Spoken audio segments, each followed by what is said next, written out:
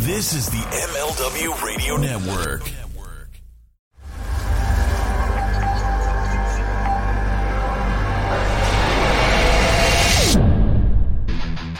Time to start your day the right way with front row material, starring ECW legends Jerry Lynn and Mikey Whipwreck. Now, let's welcome your host, Mike Freland.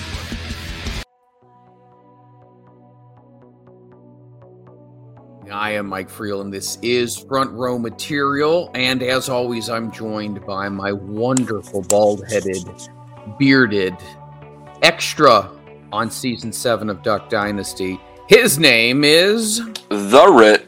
Ritster, how you doing, buddy? It's good to see you. Not bad. How you doing, Freland? I tell you what, I'm pretty damn good. Yeah, I'm pretty good. I can't really complain. Hey, no one wants to listen anyways, and people that do want to charge you $100 an hour to lay on the couch. Oh my God! You know, I've gone to a psychiatrist before, and here's the problem I have with going to a psychiatrist. Right? I think it's fantastic to go. However, I went to a psychiatrist who was this was when I was single, so I can say this story. She was extremely attractive. So at that point in time, I was like, do I really say exactly what's going on in my head? Do I completely kill my chances of getting a date or something like that? Or do I open up to her and tell her my deep-seated problems, my histories with my mother, and all these other kind of things? So I did what any good human being would do. I lied, I made it all up, and I pushed hard for that date. And well, I didn't make it. And I'm still suffering from issues from my mom, but live and learn, right? That's life. Hey, you should have just went to take her out for a burger. You never stop with that. You never stop with that, do you? You cut that burger in half? No, you don't cut it in half. You don't cut unless you have dainty hands. Do you have dainty hands? I've got tiny hands. Yeah, I bet you do. Well, I'm glad you do, because you know what? The person that is going to be joining us now does not have dainty hands. This individual's a monster. Could probably let's be honest. Let's be honest. If we took this individual out for a meal at a restaurant, I mean, it may be more expensive than my current student loan bill. I'm just saying. Hey, first off, I'm surprised he came back a second time. Second, see, here's the problem. When you say stuff like that, then stars don't want to come back because they're like, oh shit, what did I get myself into? He's probably right. My God. Thank you. Thank you. Second, talk us up. Second, I'm still waiting on that little dinner. I was buying us burgers, Well, we'll see what happens. That's it. That's just like the, hey, you know what? I'll call you. We'll set something up. Yeah. And then they don't call you to set it up. Well, I tell you what, here's the deal. We'll find out. We'll get the answer today. We'll get you your answer, okay? Okay. And maybe he can set me up with a good psychiatrist. Somebody who's, I don't want to use the word ugly, but just not that great, because I have a lot of issues. I do. I'm like the modern day George Costanza. Ooh. Yeah. Man. Anyway, let's stop talking. They're not here to give a rat's ass about us. Let's be honest. No. Okay? I'm still sitting behind a Christmas lights. Okay? How ridiculous is that? Pretty ridiculous. Guys. Freeland, yes. Who do we have on this tonight? We have O'Shay Edwards joining us, huge star in the wrestling industry. I am geeking to find out everything that's going to be going on. Maybe get a little inside track on exactly all that's happening. Ring of Honor people are the hottest commodities out there right now. O'Shay's videos online are amazing. I want to talk to him about that because no one cuts a better promo right now. I mean, we talk about so many people who create great promos. This guy creates amazing promos. So we're going to talk about that as well. Also find out where we can find the monster himself, if he's coming into your area as well, and all the details of everything in between. But right now, let's go ahead and bring him on in. O'Shay Edwards, welcome back to the program, my friend. Oh, man. I've been called out, man. Oh hell. Yeah. It's been I think last time we talked, man, it's been really busy. So yeah, we do got to link up for those burgers, man. I haven't forgot. It's just like I got to find some time to actually get a chance to be able to do it. That's what most of the women that I asked out would say before I finally got married. We do. We really do. We really do. But I'm like, I'm busy. I got stuff. Freland, from what I understand, the wife tells you that every now and then too. Like I said, though, I haven't met on my word. I haven't forgot about you. I really, really haven't. Like I said, the past 6 months has been absolutely just a blur.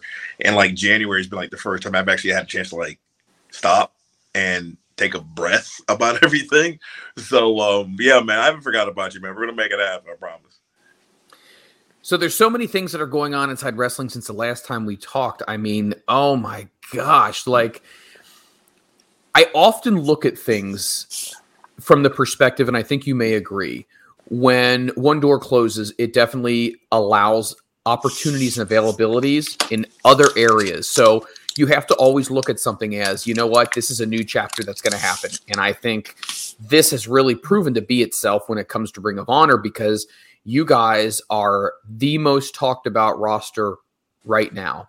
Like, I don't think anyone's talking more about Ring of Honor than they have ever in a really long time. So take me through the process here of how things are going with you.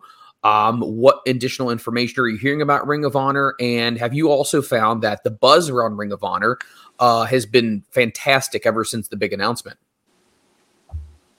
Right. Well, I mean, well, first of all, like I said, people always like, how'd you find out? Like, I found out on Twitter. That's how I found out. Like, yikes. Oof. But I'm not gonna lie, like it sucked. You know, I took a day and kind of like got my feelings for a little bit. You know, I'm human. I'm allowed that. But there's one thing I always told myself is that no matter what, man, I remain outcome independent. No matter what, I remain outcome independent. No matter what else anybody else does, it doesn't deter me from what I'm trying to do, where I'm trying to go, and where I'm trying to be. So, you know, 3 years ago, man, I told myself, like, no, I'm moving to Baltimore. Like, I'm going to be on Ring of Honor. Like, you're not going to stop me. Come hell or high water, come hook or crook. Like, I'm going to get there, and I did it. I fulfilled everything I said I was going to do. To me, that's a success. To me, that's a giant win in a business that has L's on the regular. So, you know, granted, I didn't get a chance to spend a lot of time, as I say, in the sunlight. But I got to spend time in the sunlight, man. And one of the things about it is once you get a taste of it, man, you want more of it. You want to keep going. So, you know, we were told that there's a good possibility they were going to come back out in April for a big super card and everything. But as I do with everything, I remain cautiously optimistic about it. My phone has been ringing, and people have been like, "Hey, have they called you? Have they called you?" No, they haven't called me yet, and that's fine. I wish them nothing but the best, because why not? I'm never the one to hold a grudge. I'm never the one to be petty, at least to people that know me. So it's been one of those things where I'm like, hey man, if they call me, great. If they don't call me, great. I'm still gonna keep doing what I'm doing. I loved doing the independents, man. They're fun. I get a chance to learn from a lot of people. I get a chance to teach a lot of people, man. So in the short amount of time I've been doing this, you know, apparently people actually want to hear what I have to say. You know, I guess that's cool. But at the same time, man, it's like, it's not going to stop for what I'm trying to do. I've been on 2 pay-per-views. So what makes you think I can't be on somebody else's pay-per-view? I've done TV. What makes you think I can't do somebody else's TV? The beauty of doing it once means that you can do it again. So now I have, you know, 2 years worth of work that I can just give out. Like, hey guys, this is what I've done. This is what I have. This is what I've been up to. You can't say that I don't belong. You can't say I don't operate when when I say the lights are at its brightest. No, when the pressure's on, I can get the job done, because this is what I've been preparing for since the very first day. But with that being said, dude, wrestling's great. Like you said, the entire roster was let go and just dumped into the indies. Look at what's happening now. Matt Taven, Michael Bay, PC, they're everywhere. Khan, everywhere. Gresham, everywhere. Like this is what to me is it's a kick in the gut that independent wrestling needed. Like, look at the Briscoes everywhere. I mean, people's like, oh, the forbidden door. Man, there wasn't a forbidden door. There's never a forbidden door. It's more like a forbidden curtain. All you had to do was just pull some bitch back. True. Pull some bitch back and see what happens. You know, there are no gatekeepers. If they want you, man, they'll come get you. Simple as that. It's real easy to get disheartened. It's real easy to like be discouraged. I'm not gonna lie, like I have my own battle. Only human, it is what it is. I was like, but at the same time, man, like I know I'm talented. I know I have something to offer to somebody. And when the time is right, when my time is ready, I'll get my chance to do it all over again. And once I do, hey man, it's on and popping again. Well, you sit there and you said Ring of Honor hasn't called you. Give us the insight. Who has called you? Who has contacted you? To sit there and get O'Shay Edwards in that locker room. Come on. Come on. Come on. Hey, hold on. Just give us the first 3 letters of the promotion. That's all we want. Just 3 letters. I've had one 3-letter promotion. Send out a feeler, to see where I was at, all that good stuff. I have heard rumors that a 5-letter organization was in talks to get a group of certain individuals, but once again, I believe things until I see my government name on paper. So until then, everything is talk. But hey, you know, any news is good news, so I'll gladly take it. But in terms of what I can confirm and what I can't confirm, honestly, man, you guys know just about as much as I do. Well, there's a guy by the name of Sean Ross Sapp that's out there, and I tell you what, I want a little piece of the pie.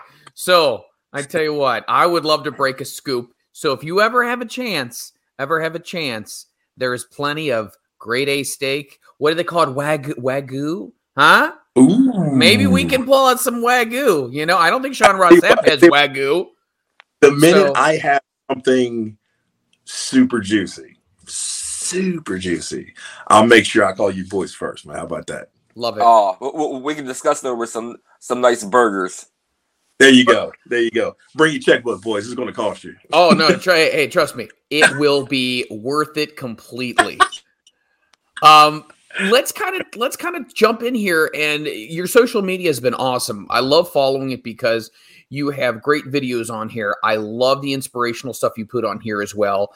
I think what a lot of people probably gravitate when it comes to following you is just your positive outlook on so many different things. I mean, I think that a lot of people could look at what has happened in the last several months and go, oh my God, you know, here we go again. This is the world of wrestling, especially after you have some level of stability for a while.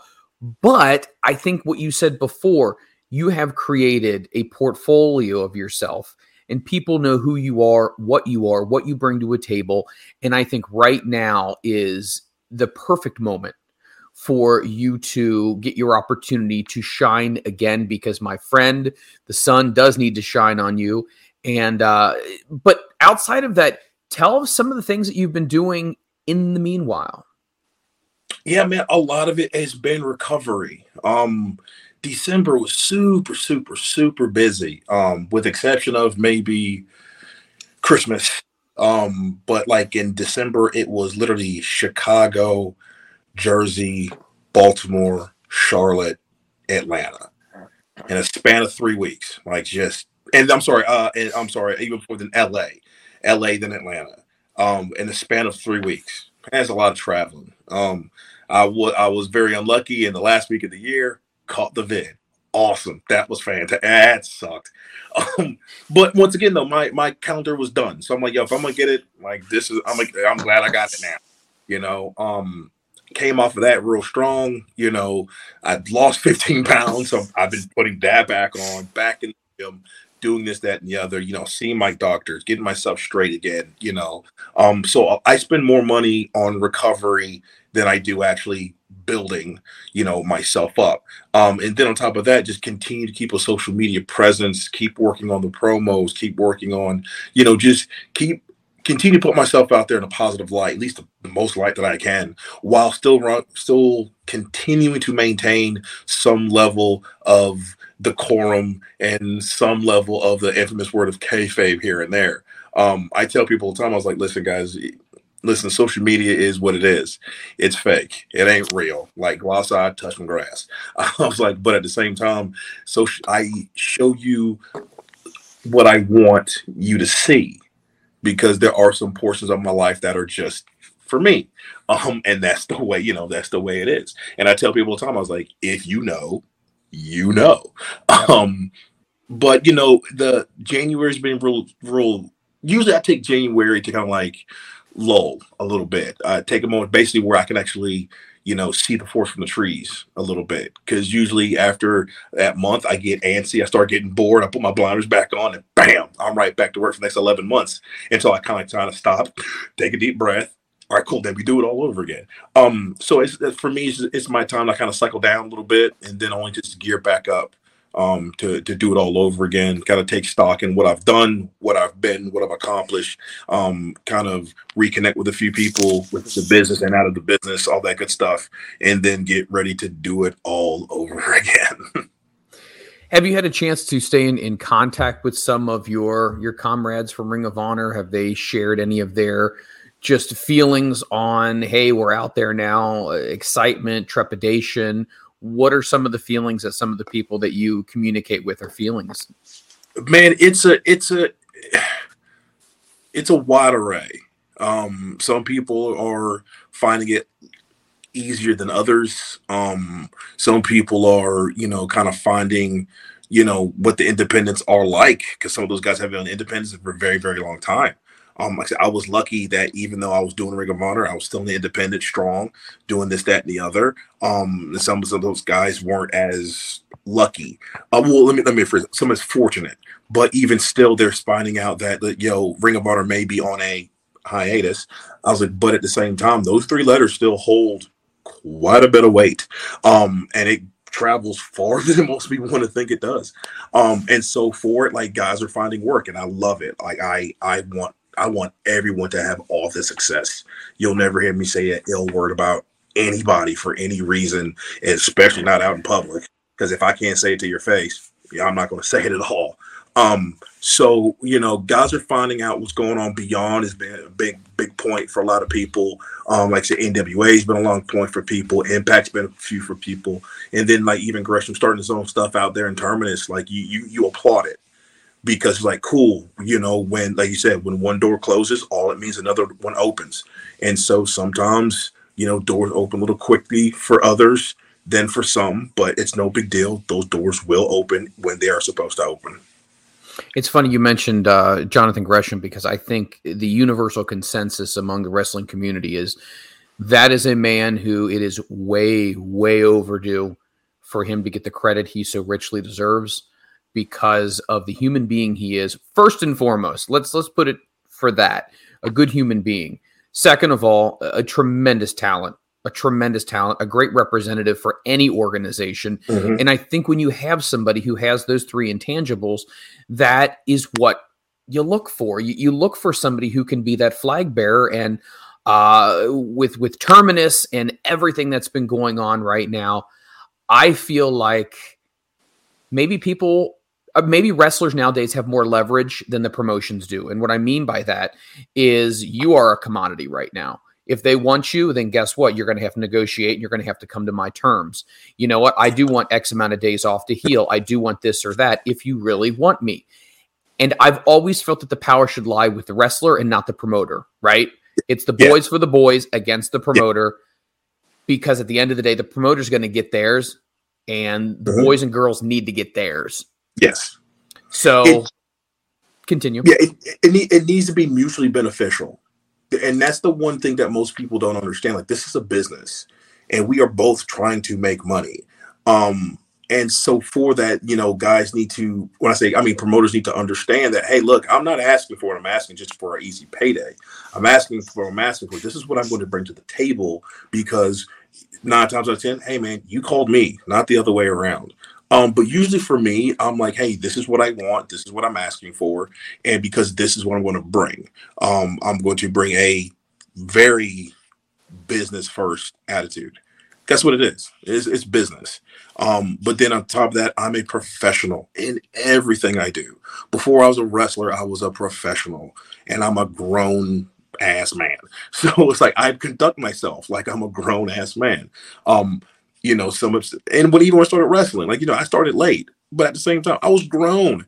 Brother, you ain't yelling at me. You ain't gonna talk to me any old way. Like, homie, this thing that comes off, we could take this outside and handle it like grown men, But I'm a sucker for, hey man, let's work on this. And even if like my rate can be a little high for some people, hey man, I understand that. But why I'm charging this? Because hey, I'm assuming I'm coming in once. I'm coming in to do what you need me to do, and then I'm leaving. Mm-hmm. But if you want to bring me in for a number of shows, then yo man, let's talk about it. We can come to a consent. We come to a mutual agreement that works for everybody, and we both win. Mm-hmm. Once I kind of get to people explain it like that, like, oh wow, this was easy. Yeah, man, business with me is very easy. I'm not here for the him and the haw and the hey, brother, and yes sir, no sir. Man, just talk to me. What is you trying to do? How much, how far can you go with this? At the end of the day, I'm trying to make sure wherever place that I go, it's better for the fact that I was in it. And if I can't do that, then I don't need to be on that show. Yeah, I've noticed a lot of independent wrestlers are doing that, where, okay, book me 3-4, months in a row, or, 4 out of 5 months in a row, and I'll give you a small discount, but I'm going to be there. I'm going to bring my A game, and you're going to get a hell of a match.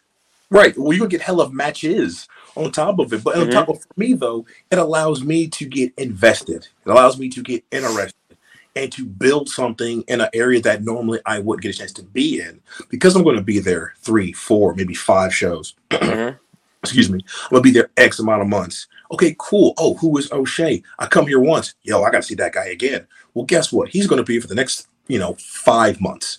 Perfect. Then I can do this. I can do that. I can cultivate a new area that I haven't hit before. I have a new set of followers that I never would have gotten before if they never would have saw me wrestle. Because sometimes Ring of Honor gets real wonky in terms of how they want to distribute their shows. I can't control that. It is what it is. But still, some people outside of Twitter and YouTube, some people just don't know. But when you see me once, you see it. It's cool. Now you have a crop of young guys who normally wouldn't get a chance to get out, getting a chance to work me. Guys like Joe Keys, Ken Dixon, Eric Martin, Dante Calabrero, who can get out there and work them. And they're going to be better for it. Which is ultimately all I want. I just want the business and the art of wrestling to be better. That's it. If I can tell a great story within those 5 months, homie, let's do that. Because to me, that sticks. Those are the matches that people remember. Those are the matches that transcend time. Because if not, it's not so much of the spot. It was the moments that we create and the story that we told. No, I agree. That's very, very well said. Let me ask you something here, and I'll try to keep this as neutral as possible. But please, do you feel like a lot of people have a difficult time who may be new in the industry when it comes to negotiating, when it comes to booking themselves? And I feel like you have been in the industry for a long time. Have you ever pulled somebody aside, especially during times like this, and said, "Hey, I'm not going to tell you how to do your business. Yours is yours. But here's some things you might want to think about." Do you think there's sometimes wrestlers hurt themselves because they're so eager just to grab something? So talk to me a little bit about the business aspect of it and how you approach positioning yourself. And if this is my amount, I'm just going to use random numbers, $100, how do you have a conversation with a promoter and say, this is what I want? Maybe some wrestlers who are listening to this can say, you know what? Okay, maybe I need to implore that, or maybe I need to try that. Right. A lot of it boils down to, one, how much you think you're worth. You can, brother, I'm probably worth $1 million. Nobody's going to pay me $1 million to go wrestle. Let's just be real. Nobody's going to pay me $1 million. I mean, somebody might, who knows? If you're listening, call me. Let's make it happen. I was like, but at the same time, I'm also realistic. Because I'm going to charge I'm going to demand what I demand, and then I'm going to justify why I'm demanding. Not for just because I'm saying this good. It's like, no, man, because I'm going to do this for you. I'm going to do this for you. I'm going to do that for you. I'm going to do this for you. I'm going to do the things that everyone else on your roster probably isn't going to do. So within that reason, okay, I have 10,000 followers on Twitter. Well, homie, your Twitter account only reaches 1,000 people.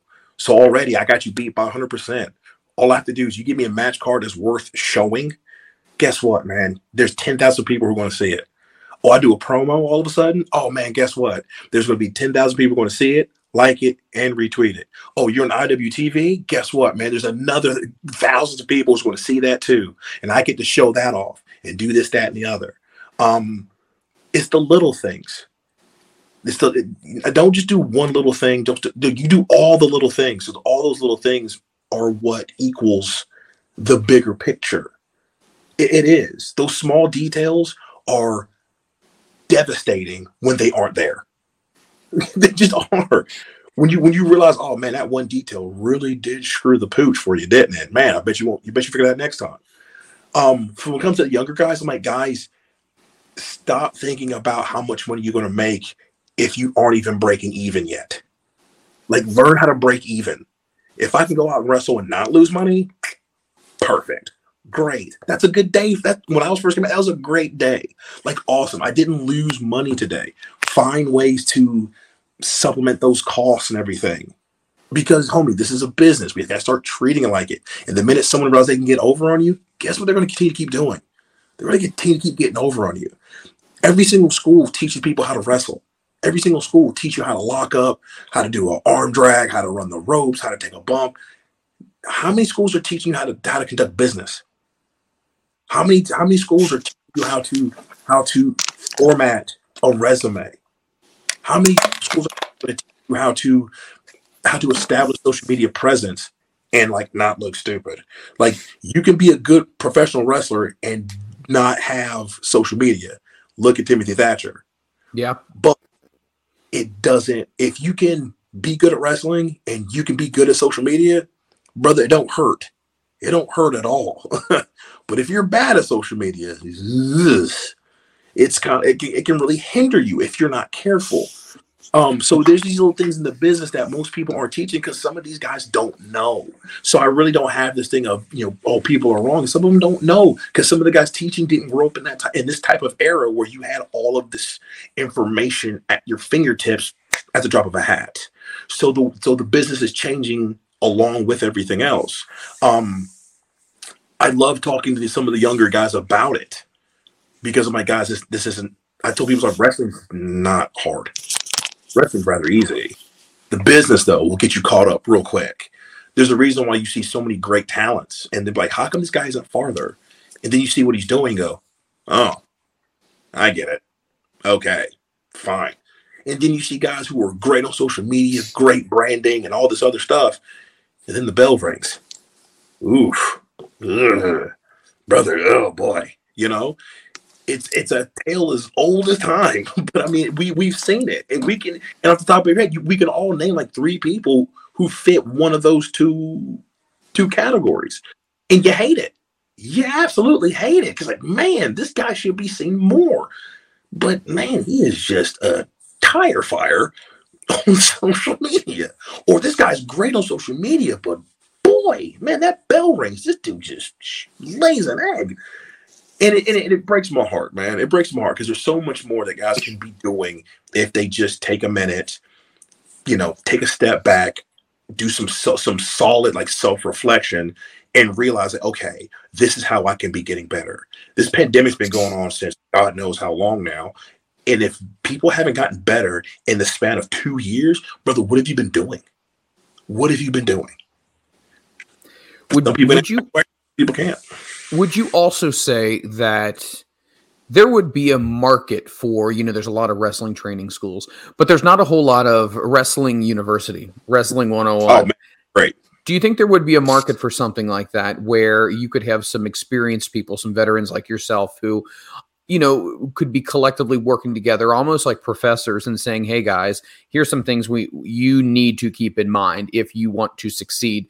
I've seen some of these things. I've gone up and down these roads before. I've had some of these uncomfortable conversations with promoters. You need to learn this, because if you don't, it does not matter. You will not succeed. Do you think there's a market for something like that?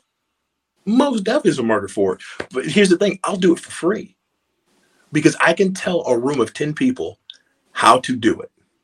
Out of those 10, maybe 3 of them will listen to me. So what? Okay, so let me ask you this: why do you think it's? Do you think it's an ego thing? Do you think it's a what? I feel like I'm doing great.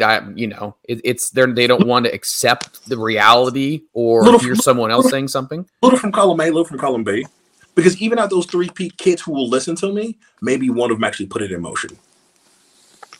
I have to talk to 10 people just to get one guy to listen to me. And here's the thing: I really don't, in my mind, I really don't think I'm really worth listening to.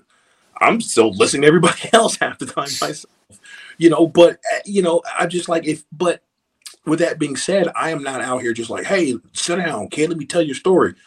No, not at all. My knowledge is my knowledge. If you want to know what I know, guess what, man? My phone's on all the time. You can call me. Send me, there's people who do it all the time. Shay, can I talk to you real quick? Sure. Shay, can I send you an email real quick? Sure. Shay, can I text you, or can I send you a match for you to look at? Sure. Shay, how do I talk to promoters? Hey man, you talk to them like this, you talk to them like that, da da da da da. Because me telling you how to do it is easy.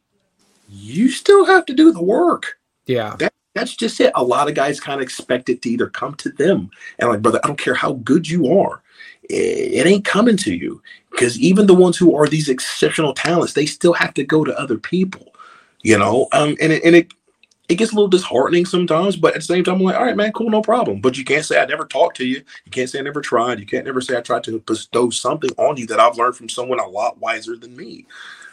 But I just, at the end of the day, hey, man, that's where you are, and I am where I am. Yeah, no, I agree 100%. I feel like when it comes to wrestling, I mean, listen, the curtain's been pulled back. We all know exactly. We know who Oz is at this point in time. So I think we need to get past that, and we need to look at this as if it's anything else. Free agency in the NFL, free agency in Major League Baseball. We track these players. We track where they're going and contract negotiations, and I feel like wrestling really has become integrated into that whole aspect of it. But if you don't know what you're worth, then someone will absolutely take advantage of you, and you will wonder why you don't succeed. And I think that's maybe a big thing. Would you agree, O'Shay, that, and I don't want to lump everyone into one category, but it's the newer generation that seems to think, I don't want to say millennials, but I mean, they typically get the bad rap, but I am one too. So I'm like, yeah. Well, yeah, but you're old school. You have an old soul. And I think that you were raised a lot the way that we were. It's just, you got to work for what you want. We were the last generation to play outside. Yes. We were the last generation to be offline. We know what it's like when there wasn't anything. I'm still someone who, after the jug of milk is done, I wash the thing out and put the cap on. Yeah, I wash out, then I throw it away. Somebody looked at me and said, yeah, what are you doing? And I'm like, it's just ingrained in you. There's these things. Have you smelled that? Like, it's god awful. After 3 days, like, what is that smell? Gotta wash the jug out, dog. Yes, I know that. But do you think it is the younger crowd that seems to think? Because, okay, without saying anything, I do know some examples. Some people have tweeted and whatnot, and I've talked to some wrestlers via DMs that they think they're don't stink, and it's unfortunately frustrating that they don't ask the questions that they need to be asking. And sometimes, unfortunately, there are people that will not just take someone under their wing, because guess what? And I support it. Everyone's out to do their own thing completely. Do you think there's this ego or this self-entitlement? Because let's be honest, I see wrestlers on TV now. They've been in the business, less than 3 years, 4 years, 18 months, and now they're on national TV. It's like they've gotten success that's come so quickly sometimes that they don't know how to process that, if it makes sense. Yeah, and I could see where you're coming from, but once again, everyone's race is always going to be a little different. So personally speaking, I can never sit there and be mad about watching a kid be in the business for 3 years and all of a sudden he's on TV. I'd be very hypocritical, because God knows if it was me, I'd do the same exact thing. But with that being said, When they're ready, they'll ask the question. It's up to guys like me, guys like Darius, Lockhart, guys like Shug, to when they are ready to ask those questions, we're right here. If you don't want to ask, hey brother, that's fine. You don't have to ask. It's cool, man. Apparently you got it on lock. You don't need me. But there's always going to be someone who does. That's it. That's all I can do. It's all I have control over is when someone wants to ask a question, I have the answer. And if I don't have the answer, I go to someone else and I direct them to someone who does. Once again, we all have egos in this business. And I tell somebody before, if you don't have an ego in wrestling, I got some beachfront property in Montana I want to sell you. Because you're a liar. You're a liar, bro. We all have egos. We're all a little bit self-indulgent on ourselves. We're selfish by nature. It is what it is. This business is no different. I'm like, but there still has to be some semblance of, I still want to help. I still want to give back. Wrestling doesn't owe me anything. It never will owe me anything. But wrestling has given me so much. I'm like, no, man, you want to know how I do this? This is how I do this. Now do better than me. Because trust me, I'm going to keep trying to do better than you. And then when it's all said and done, we'll see who makes it so far. Let me throw this out to you. Do you want to jump in here, Ritster? Sorry. Oh, no, I'm good. I want to throw this out here at you. A lot of people are gravitating, and maybe it's not just recently, but maybe it's slowly been a maturation here of the GCW. We've seen the rise of GCW, and we've seen a lot more matches that some people may or may not like, such as the ultra violent stuff. For you professionally, would it come down to a situation of maybe a certain promotion that wants to bring you in that doesn't fit your style? Or would it be, you know what, that's in line with what I'm asking from a financial standpoint? That's what I would do. Or is that sometimes a struggle to determine this is what they do? However, they are willing to pay me what I want, but I don't necessarily align myself with the style and the format. Yeah, I'm no deathmatch wrestler. I'll be the first one to tell you I don't. Man, this is all I got. So, but at the same time, it's like like I said, I'm a storyteller. If you want to do ultra violent, you want to do hardcore, it's what do with me. The first words out of my mouth is why. And just because this is the type of show we run, that ain't gonna cut it for me, Chief. There's got to be a reason why I'm doing this. I'm not about to go throw myself through a plate glass window just for shits and giggles. Just for a payday. Brother, I lose no money if I stay at home. None whatsoever. It's got to make sense. There has to be a reason why I'm doing this. Like, to me, matches like that's a crescendo. But most people don't understand when it comes to crescendo, you just don't start a crescendo. No, brother, there's a build for that. Yeah, it's a build. Then we come back down again, man. I sorry for the musical metaphor, but it's just the first place I went. Like, there has to be a build for it. Why are we getting here? What is the reason why we're doing this right now? Because if I'm going to sit there and throw myself through a table, put someone through a door, hit someone with a trash can, a chair, and a kendo stick, I better have butts in seats, and they're only using the edge of it. Because I'm not doing this in front of like 30 people. You're out of your mind. You're just out of your mind. Why am I doing it? Because I have a story I have to tell, because now I have to sell this to the 10,000 followers that I have. I have to sell this for the people who will be watching at home. I have to sell this to the audience when I show up. This is why I'm stepping in this ring. This is why I'm taking everything that's not nailed down and going to wrap it around this guy's head right now. If I just show up and do it, okay, where do we go? That's like starting a roller coaster at the top. Okay, cool. It just goes down here from here. Like, oh man, the build's already gone. Crap, this sucks. So, like, I'm not opposed to it. I don't knock it. It has its place.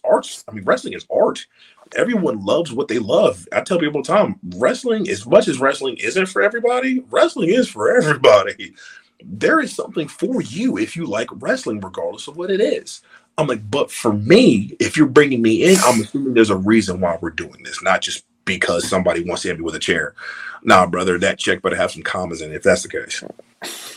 And do you think some of these conversations actually do happen with a lot of wrestlers if they say, hey, this is what we want to bring you in for? Or is it not till after the fact that they talk to you about the reason they're going to bring you in and what's going to be happening. Is that, I would assume that would be initially discussed with the whole, hey, by the way, how are you today? This is what I want to talk to you about.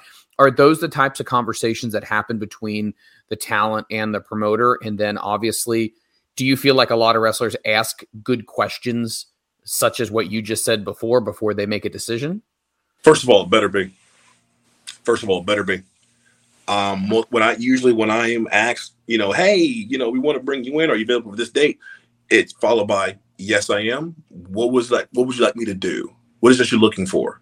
Oh, well, what's your rate? No, we'll talk about that later. What is it you want me to do? Oh, we hope you come in, do this ultra battle match. Hey, man, look, that's just not for me. That doesn't really fit my brand or what my character is. Thank you so much for the inquiry, but I'm going to have to respectfully decline at this time. And I move on. I had to learn that the hard way because I show up and I end up like, hey, I want to have you do 3 matches. No, you're not. And now me and the promoter looking dumb because he thinks I'm going to do this match. And I'm like, brother, you paid me for 1, not 3. You have to start asking these questions. Workers have to be their best advocate. You have to be this. Look, you can be the CEO of your own company if you want to, but you're a company of one person, which means you have to be the CEO, the CFO, the COO, the accountant, the secretary, the paper pusher, and the janitor all at the same time.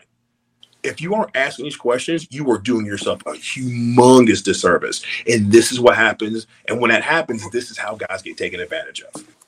Wrestling University right here, you guys. You're getting information that you may not get from anybody else. O'Shay Edwards has been in the business a long time. He's joining us live tonight, not only telling us about what's going on with Ring of Honor, but his career as well. We're going to be talking about the dates that he has available. I say available, however, that is dated. It's almost like once a newspaper comes out, the information is dated. So if you're a promoter and you're looking to book O'Shay, you better get Johnny on it, because once that tweet gets sent out and, hey, these are the dates, guess what? I guarantee a bunch of people have already made those phone calls. So please, by all means, get your emails out, get your text messages out, and make sure you are booking this incredible talent for your upcoming show.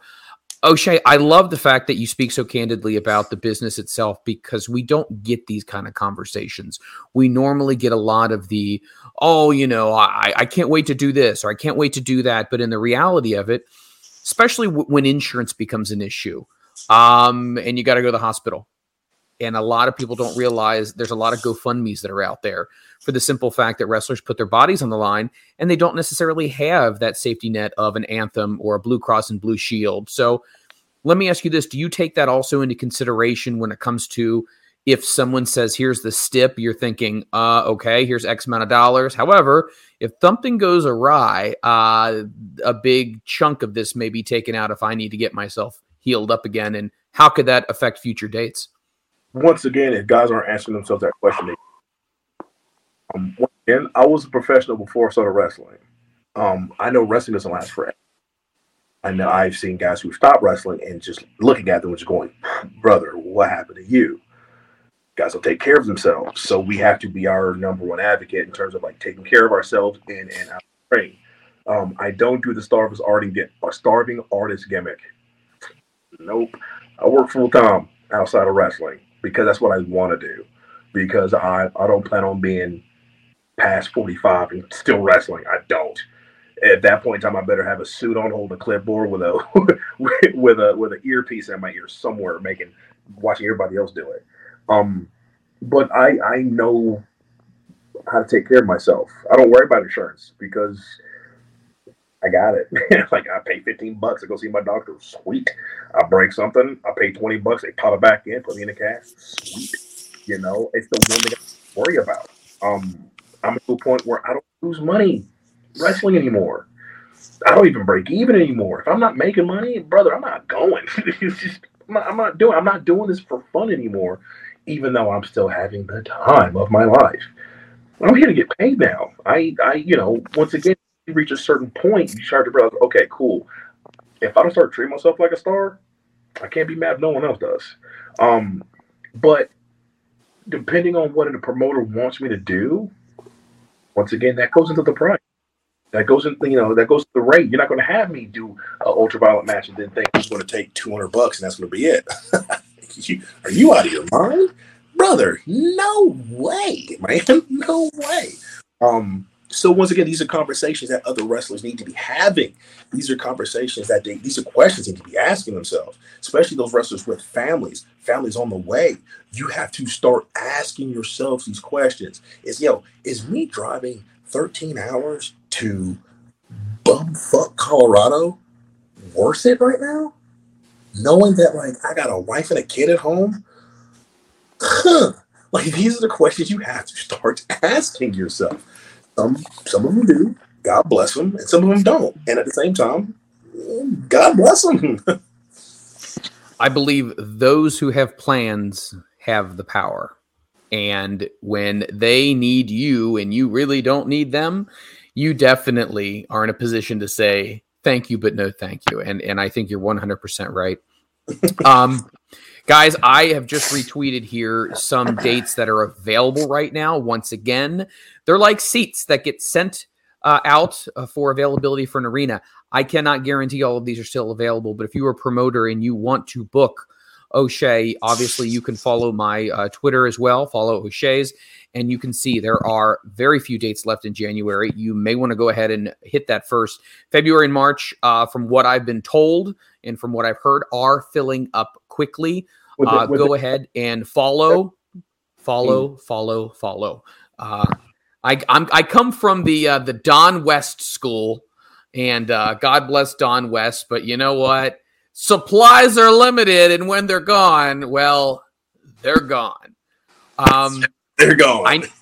I know that the Ritt has Ritt. Did we already ask him the SAT question? Have we asked him the SAT question? Yep. Well, we already did the hot tub time machine, but I've got a little different question to ask the man. Let's go. Good, because I have one as well. So I'll let you ask yours first. Go ahead. Okay. O'Shay, we're going to talk best burger place you have ever been to, and what did you order? Okay. Man.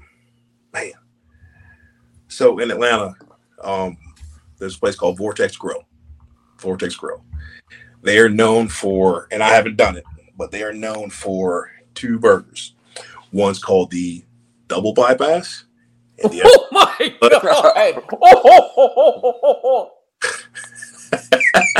That's ridiculous. So let me set the table for you. The double bypass is grilled cheese, burger, bacon, egg. Grilled cheese, burger, bacon. Stop it. Grilled cheese. Double bypass, right? A triple bypass. Grilled cheese, burger, bacon, egg. Grilled cheese, burger, bacon, egg. Grilled cheese, burger, bacon, egg. Grilled cheese. Triple bypass. I love being on this side of the dirt, so I dare not. But they had a bison Hawaiian burger that was just, I actually had to make it for me. It was a bison patty, which was so good. Provolone, Swiss cheese. I had to put bacon on it, a slice of pineapple with like a teriyaki glaze with like some sweet potato fries. Son.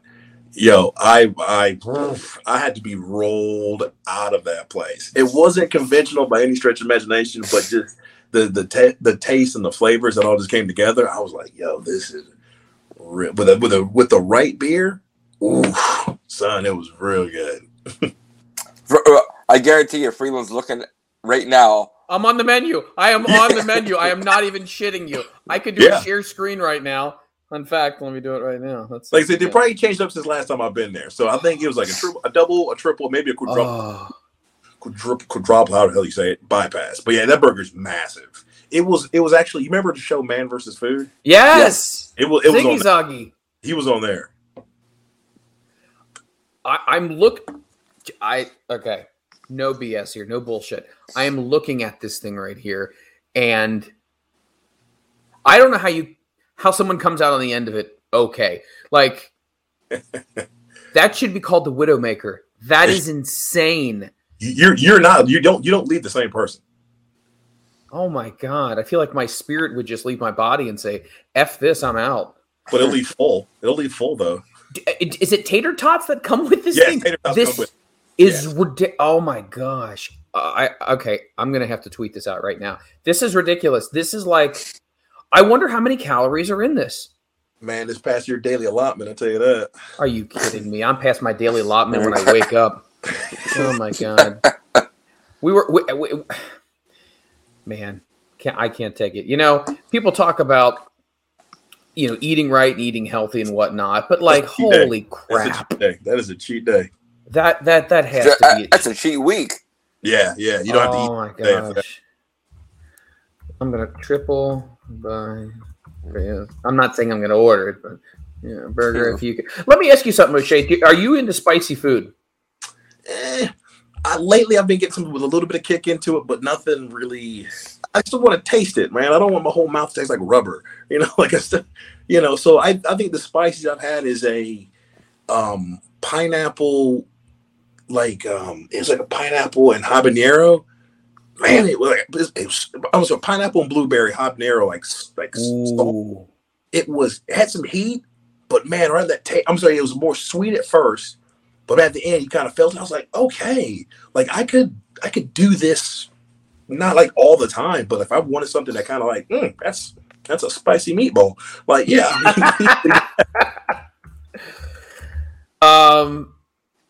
Holy goodness! I'm going to tweet. This is I literally I'm staring at the picture right now, not even believing that this is even humanly possible. It's something person. So you're in the Northeast right now, correct? Yeah. Okay, so obviously I'm in Cincinnati. I'm a chilly guy. I'm nowhere near where you guys are at. But is there a place in your neck of the woods? By the way, congrats to the Bengals. Finally got that playoff win. Congrats to that.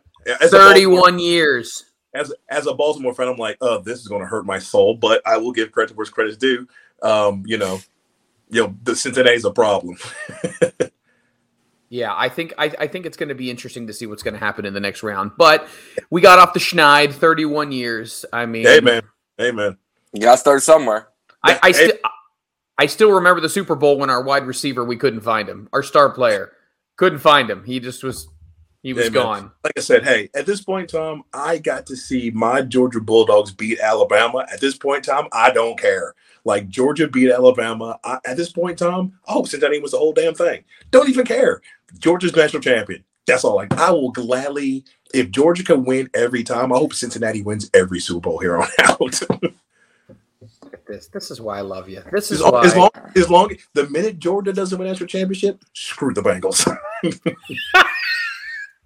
Hey, but here's the funny thing about all this. At least it's not Roll Tide. At least it ain't Roll Tide. I'm so tired of hearing that. You and me together. Oh, man. The one question I want to ask you here before I let you go is something that's really interesting. I want to ask you this. If you were to start a promotion, one guy, one gal, who you got? One guy, one gal, who you got? O'Shay is now officially backstage. You're doing the booking. One girl be Trisha Dora. Okay. Trisha Dora. If I could pick one, oh man. See, the easy answer would be Jonathan Gresham. Yes, it would. The easy answer, Jonathan Gresham. But I'm not going to do that. I'm going to go with Josh Alexander. Oh, nice. Hey, I'm still working to try to get that match for you. Brother, so am I. So, hey, Danny Daniels, let's get it together, brother. Let's get it happening. Let's get it happening. Scott Demore, like I know you're watching this, man. Come on, dude. Come on. That's right, Scott. What are you doing? Scott, come on. Hey, I'm even trying to get Paul Bowe out of PPW up there in Pennsylvania. Come on, man. Ain't nothing but an hour drive, man. Well, I tell you what, O'Shay, it has been awesome. Please, once again, share your social media. Where can people find you? The whole 9 yards. Where can they buy merchandise? And where is the next place that you're going to be popping up so people in that area can go ahead and check you out? Sure, man. Socials are simple, man. On Twitter, it's Big Bad Kaiju. BIGBADKIJU. On Twitter, on Instagram, it's the same thing. Period after every single word. For merch, it's whatamaneuver.net. Love those guys, man. Support them. Man, it's just small business, support small business, man. You can't be wrong with that. And the shirts are just nice. So nice. So nice. My next match is going to be in Paradigm Pro out in Louisville, Jeffersonville, Indiana area. After that, I got some other stuff coming that I kind of got to keep quiet right now. But the next big match coming up there is going to be February 20th. Fight Club Pro is going to be back in DC's first show with a crowd back in DC in like actually longer than that, like before the pandemic. So that's going to be huge, man. The first 3 rows already sold out. All the VIP is sold out. It's just standing room only at this point. And they were like, at this rate, they are not going to have tickets at the door. So yeah, got to get them in. That's going to be a big match, man. We're showing stories is over 2 years old and they're finally going to come to a head. So this is going to be something worth seeing. I'm really excited about that show just because that's the one I've been invested in since I first moved up here. So that means a lot to me. Man, I tell you what, loved it. Always great catching up with you, hearing how you're doing. Love to hear that you're doing well and doing great things. Once again, Wrestling University, hey, we may have to work together on this because you got a wealth of knowledge, and I really hope people listen to this interview and take some stuff away. Guys, O'Shay Edwards, once again, follow him on social media. Dates are going fast.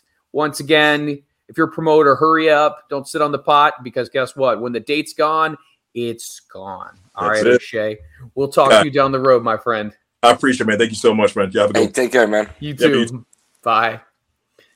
All right, O'Shay Edwards. That was a lot of fun. And I always feel like I come away from a conversation with him being more knowledgeable about wrestling. And not only wrestling, but what happens outside the ropes. It's just when you're able to pick someone's brain like that, it's just like, oh, man, I geek off that kind of stuff. And he's got so much that he can give to this industry that's outside of those ropes, and I definitely feel like he is going to be given the opportunity because you cannot let a good mind go to waste like that.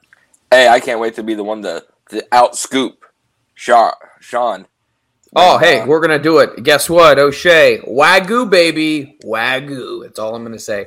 Guys, we're going to step out for a short break. When we come back, the hits keep on rolling. Yes. Hey, I can't wait. 10 o'clock hour. We got the church's money coming. Don't go anywhere.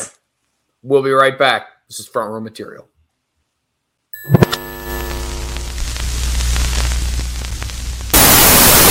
I'm too sexy for my love. Too sexy for my love. Love's going to leave me.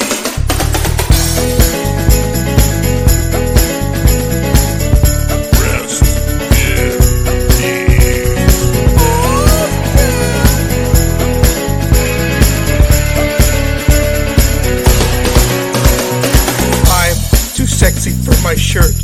Too sexy for my shirt. So sexy, it hurts. And I'm too sexy for Milan. Too sexy for Milan, New York, and Japan. Take it.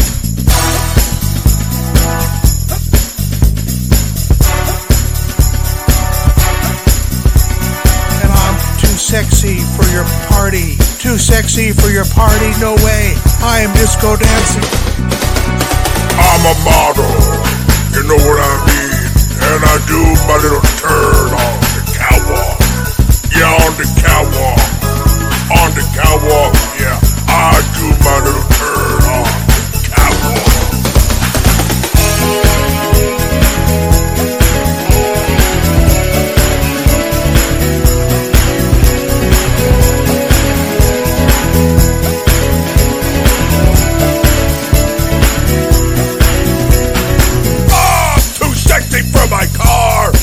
Sexy for my car, too sexy by far. And I'm too sexy for my hat, too sexy for my hat. What do you think about that, Hogan? I'm a model, you know what I mean, and I do my little turn on the catwalk. Yeah, on the catwalk, yeah, I do my little turn on the catwalk. Slam, jam, Ooh, yeah. Bang, bang.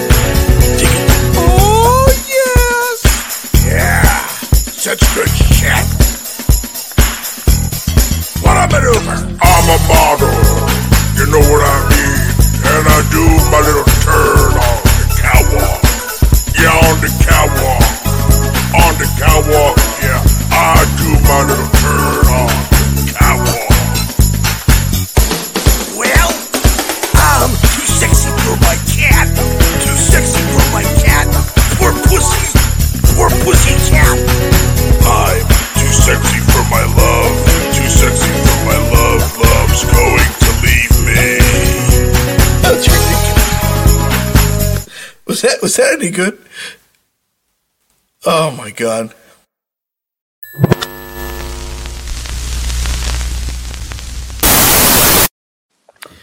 This is Front Row Material. It is Tuesday night. Thank you so much for tuning in and sharing a portion of your evening with us. We have had an amazing show so far, but you know what? The hits keep on coming. Rittster, what's on line next for us? Hey, man. We're going to sit there and we're going to cut right to the chase. We got the church's money coming on. Let's bring him in. How you doing, sir? What's going on, bro? Can you hear me? Yes, we can hear you. How you doing? Pretty good, man. Thanks for having me on. Appreciate you.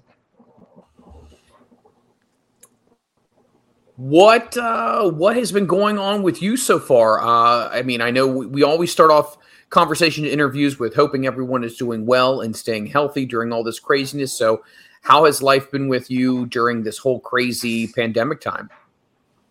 Life's been good, man. I've been dodging the COVID, you know what I'm saying, the whole time. Everything been good. My family good. Everything's all good. I haven't ran into any problems. You know what I'm saying? So it's all good over here. So what part of the woods are you in right now in the country? Where are you located? I'm in Philly. What about y'all? Nice. Where y'all at? I'm pretty close to you. I'm like maybe 2.5 hours away, right above Harrisburg, so. Okay. I'm in the Queen City. I'm in Cincinnati. So I'm even further away from everybody else. How are you dealing with all that snow that just came in? Did you guys get a lot? No, it snowed a little bit, then it started raining, and the snow was gone. But wow. I can't stand snow, bro. As soon as I hear that we're gonna have snow, man, I get pissed off. I can't stand it, bro. No, I'm with you. I'm with you 100%. So, I mean, outside of everything, you know, wrestling has become one of these things that has changed a lot recently. There's been a lot of wrestlers going to different companies, and the indies are really popping hot right now. What would you say right now is the most exciting thing about wrestling as it is right now today? It's exciting that everything is possible. You know what I'm saying? Like before, we was in a time where you wouldn't see companies do business together, but now literally anybody can show up on anybody's show at this point. You know what I'm saying? It's real exciting. You know what I'm saying? It's like the wrestling industry is open minded now. When before it was just it was like to the point where you couldn't even mention another company by name. Now all that stuff is out the window. So it's a good thing. When it comes to your career specifically, let's kind of take things back a little bit here. What was the first notion that you realized that wrestling was something that was going to be a long-term portion of your career, of your life? I knew it since I was a kid. When I was a kid, this is what I wanted to do. And when I actually started to pursue it, I knew I wasn't going to stop. I mean, like there's been times over the years where like after going through like whatever BS in the game, I wouldn't like it as much, but I always had that passion though. So it was pretty much right from the jump. And then as I started having a little bit of accomplishments, I just wanted to I just loved it more and more. Who were some of the people that early on kind of inspired you? Was there anybody in particular that you kind of caught their attention, or they caught your attention and you decided, you know what, I really like what they're doing? You talking about like influences as far as like when I was younger or whatever? Yeah, from a fan's perspective. Yeah, definitely. Of course, like when I was really young, I was a Hulkamaniac. But then once I got my hands on NWA, I was hooked. And then New Japan Pro Wrestling, I was hooked. Like my favorite wrestler of all time is Eddie Guerrero. So like it was like so many different people over the years. You got Owen Hart, Eddie Guerrero, Tony Blanchard, Ric Flair, Rick Rude. You know what I'm saying? Too Cold Scorpio. Like the list goes on, man. Like so many different influences. So growing up watching NWA, how does it feel to actually be a part of the NWA now? I love it. I love it. Like, man, the two companies that I fell in love with, like I said, was NWA and New Japan. Like those '90s New Japan junior heavyweight division, that was the truth, man. So like being part of NWA now, it's a lesson, bro. I love it. What would you say when it comes to wrestling today that is different than when you were a fan of it? I mean, I know obviously there's a lot of things that do change over a period of time, but would you say there's anything in particular that what you are seeing now is completely different than the way it was back then as a fan? Yeah. Well, back then you didn't really have a lot of guys that are my size. You know what I'm saying? It was a big man's world, and you didn't see smaller guys. Now it's like the size thing is not an issue anymore. You know what I mean? So it's like anybody that has talent, that has a passion for it, they could be successful if they're given an opportunity, and that's always a good thing. So definitely the size things, you know. Let's talk about that for a second. When you talk about the different size of wrestlers, obviously coming from the Northeast, obviously it was always looked at as the land of the giants. It was always the big guys, and it was always the guys who were 6'5" and over, 300 pounds and all that. And I think you were kind of with me, you kind of grew up on that, and that's the kind of the vision you have in your head for a wrestler. Did that ever influence you to as far as, hey, you know, am I going to be able to make it in this industry when I'm not quite what some of these giants are that I grew up knowing? Or did you say, no, not necessarily? I think I could still definitely keep my own. I mean, of course I wanted to do it, but like when I first started out, I was told that I'm not going to make it. You know what I'm saying? I'm too small. You know what I'm saying? Like you're never going to go anywhere. You're just too small. It's a big man sport. You're never going to go anywhere. But you know what I'm saying? I didn't let it deter me. I just kept going. You know what I'm saying? And then over the years, as times changed, you see you just saw guys my size, you know what I'm saying, start popping up and getting opportunities. But yeah, in the beginning it was rough, man. I just kept being told that I'm too small. I'm never going to mount anything. You're not going to go anywhere. You know what I mean? So. Now, what age were you when you decided that you were going to start looking for schools? What age were you, and how did that whole process start? Not sure. Probably about 18, 19. But it's like I really didn't know where to look. But and the way I came across a school was every Tuesday in the Daily News, this guy named Mad Dog Tierson, he had a wrestling column in the Daily News every Tuesday. So one Tuesday I saw that there was a school opening near where I live at. So I just went up there and talked to the people and I started training. Actually, before that, my cousin, he had said, yeah, there's a school down South Philly, and so me and my cousin, we went down there, and it was ran by this guy named Hard Rock Hamilton. I'm not sure if you guys are familiar with him, but we went down there, and he was interested in my cousin because my cousin is like 6'2", 250, 260, and Hard Rock Hamilton is a big guy. You know what I'm saying? And this was back in I think this was back in 1999 or something like that. So like Hard Rock was like the first person that told me, yeah, I mean, your cousin can probably make it, but you won't. You're just too small. You know what I'm saying? So then I didn't go there, and then like shortly after that, that's when I came across that column in the Daily News about another school opening, and I just went down there, and you know what I'm saying, got the wheels in motion.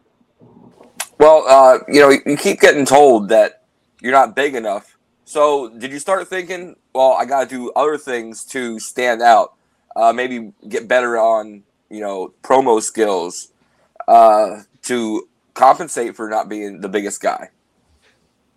No, not then. I mean, I just wanted to wrestle. I wasn't even thinking about promos. I was actually scared for a long time to like get on the mic and stuff like that.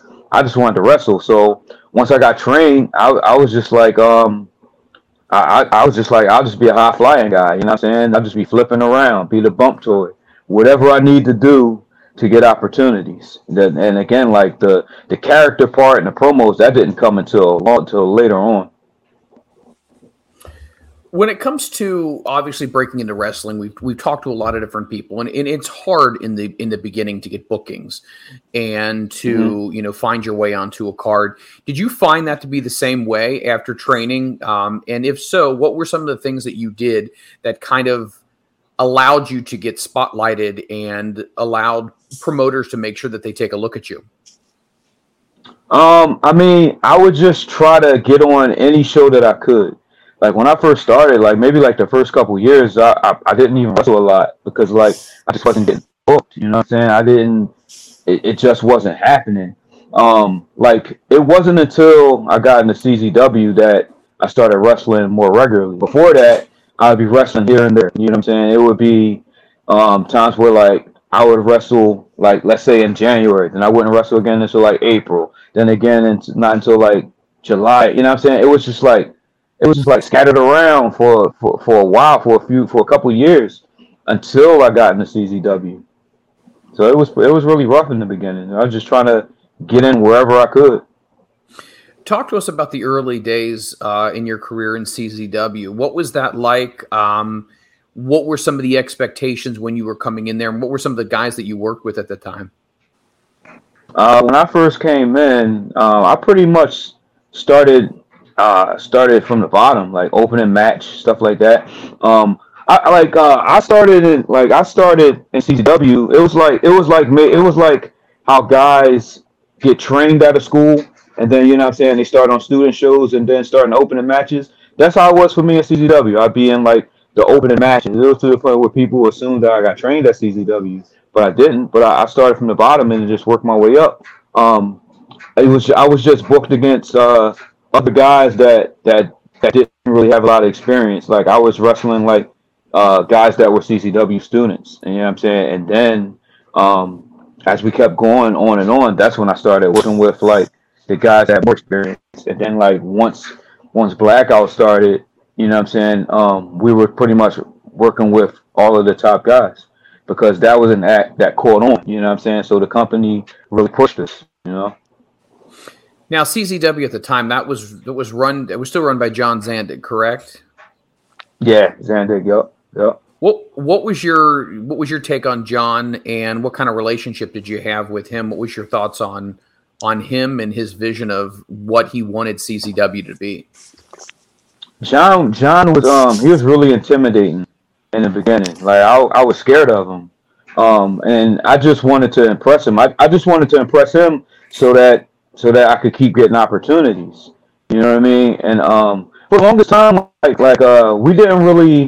we didn't have a close relationship. It was just like he was my boss and I was wrestling there.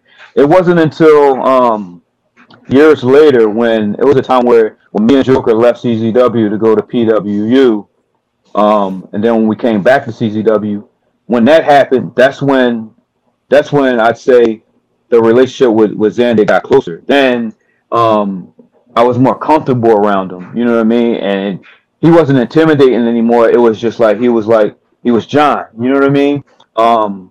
So yeah, at first it was intimidating, but then after a while, comfortable.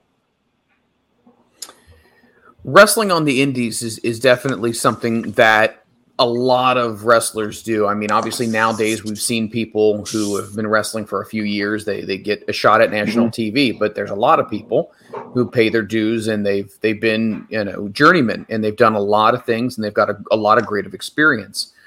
Was there anybody who you would say who gave you some great wisdom or some advice early on in your career? Was there anyone that took a liking to you? Yeah, a lot of the old heads that I was around when I started. I'm talking guys like O-Dog, Ron Starr, Charles Gregory. Charles Gregory was in a tag team called Crash Crew in the late 90s and early 2000s. Flex Wheeler. There was a lot of guys, you know what I'm saying? And then once I got in CZW, John Dahmer was a really big influence. As a matter of fact, like the whole CZW locker room, like when we got to CZW, it was at a time where you had to earn the respect, and like if you came in there working hard, guys will look out for you. You know what I'm saying? And I think that's what Zandig saw. That's what guys like Trent Acid, Nick Burke, and Adam Flash. You know what I'm saying? Messiah, B-Boy, all of the guys that were on top, Nick Gage, and you know what I mean? Like all of the top guys, they saw that we wanted to come in and we wanted to earn it. So they were there for us. They looked out for us, you know what I mean? And I think that's how it is. If you show that you want to do it and you have heart and you have passion, guys will look out for you. But if you come in half-assing it, they're not going to look out for you, you know? A lot of people will say, and I think it's been publicized a lot, CZW was kind of an extension. And I think John Zandig would agree with us. It was what ECW, the mantra that ECW was, but yet taken to the next level. Would you agree with that? Mm-hmm. I do. Yeah, definitely. Because I think Zandig was a big ECW mark. I think he was. You know what I mean? So when CZW started, like his vision was to make it like crazier and better than ECW.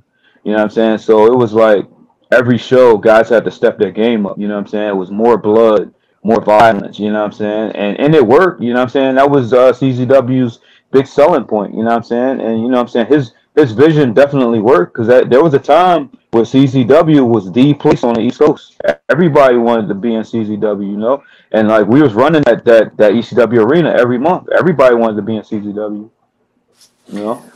I always get this butchered and I always get this wrong. And Ritt, please jump in here. The tournament of death. Mm-hmm. Where was that traditionally held? I know it was on a farm, and for whatever reason, it keeps escaping my mind. Wasn't that in Delaware? Yeah, it was always in Delaware. The early ones, I can't even remember the location, but it was always in Delaware. Like in later years, it was at DJ's parents' house. You know what I mean? But before that, it was just always at a location in Delaware. And I think it was a situation of like with the athletic commission when it came to what the show was going to be about. What's your thought? I say Pennsylvania does not allow nothing like that. Nah, you can forget about doing that in New Jersey also. You know, so like Delaware was the only place that they could get away with doing all the stuff that they wanted to do. What's your thoughts on those types of cards or those types of events? Do you think that it's a good idea still in this day and age, or do you think that done sparingly, it can definitely have its effects, but sometimes the blood and the gore may become overkill at a certain point? I mean, I'm not a fan of doing it. You know what I mean? I mean, there's definitely a market for it. There's an audience for it. So I can't say that it's overdone because, you know what I mean? Like, fans still love it. So if fans are still loving it, fans are still paying for it, it's still going to happen. I don't have a problem with it. I used to enjoy watching it, you know what I mean? But it's like now, like I've seen so much, like being in CZW, I've seen them do so much that it's like if I'm going to watch it, it would have to be like a couple of people that like I enjoy watching, you know what I mean? So aside from that, I don't, you know what I'm saying? I don't go out of my way to watch it, you know? If you were to label yourself, and a lot of wrestlers don't like to necessarily label themselves as one specific style or one specific way that they work, well, how would you describe the way that you work? I would just say adaptable. Like I can wrestle any style. Like I've dabbled in like hardcore, deathmatch, whatever you want to call it. I've dabbled in it. It's not my thing. You know what I mean? But like any type of match that there is, I can adapt to it and make it work. So I would just say adaptable. I would say, I guess hybrid would be the word to use. You know what I mean? But yeah, I can do any style. Let's kind of jump into NWA here. Obviously, it's a extremely well-known promotion. A lot of people tune in and watch it, and they got a great following right now. How did the whole opportunity with NWA come about, and what was the kind of the genesis of that whole transformation from you going there? Homicide was a big influence on that happening. Homicide is an agent there, a wrestler and agent there. You know what I mean? So and like with Homicide is someone that's mentored me for years. He's mentored generations of wrestlers. You know what I'm saying? Like he's like the godfather of the East Coast, bro. So it's like he looked out for me. You know what I mean? He put a word in, and also Pat Kenny, who's vice president there. I met Pat Kenny, Simon Diamond. I met him years ago in TNA, and he was always good to me. You know what I mean? And he was trying to get TNA to sign me at that time, but it didn't happen. You know what I mean? So it was like once Pat got in the position that he was in, you know what I'm saying, he looked out for me. He reached out, let me know of the dates, asked if I was interested. I said definitely. So then I got on, and then we made it work. You know what I mean? And like I'm enjoying it, man. Like I couldn't ask for more, because like being in a company that has a TV presence, that was the one thing that escaped me. You know what I'm saying? I accomplished like my biggest. The one thing that I wanted to do was go to Japan. I did that, and like everything else was a blessing.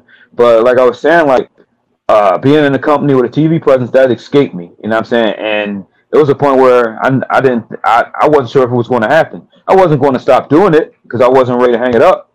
But this opportunity with NWA came at the perfect time, because like I was just like getting like really, really motivated again before it happened. You know what I'm saying? And then the opportunity came, and I'm like, man, it's the perfect time. It's time to work now.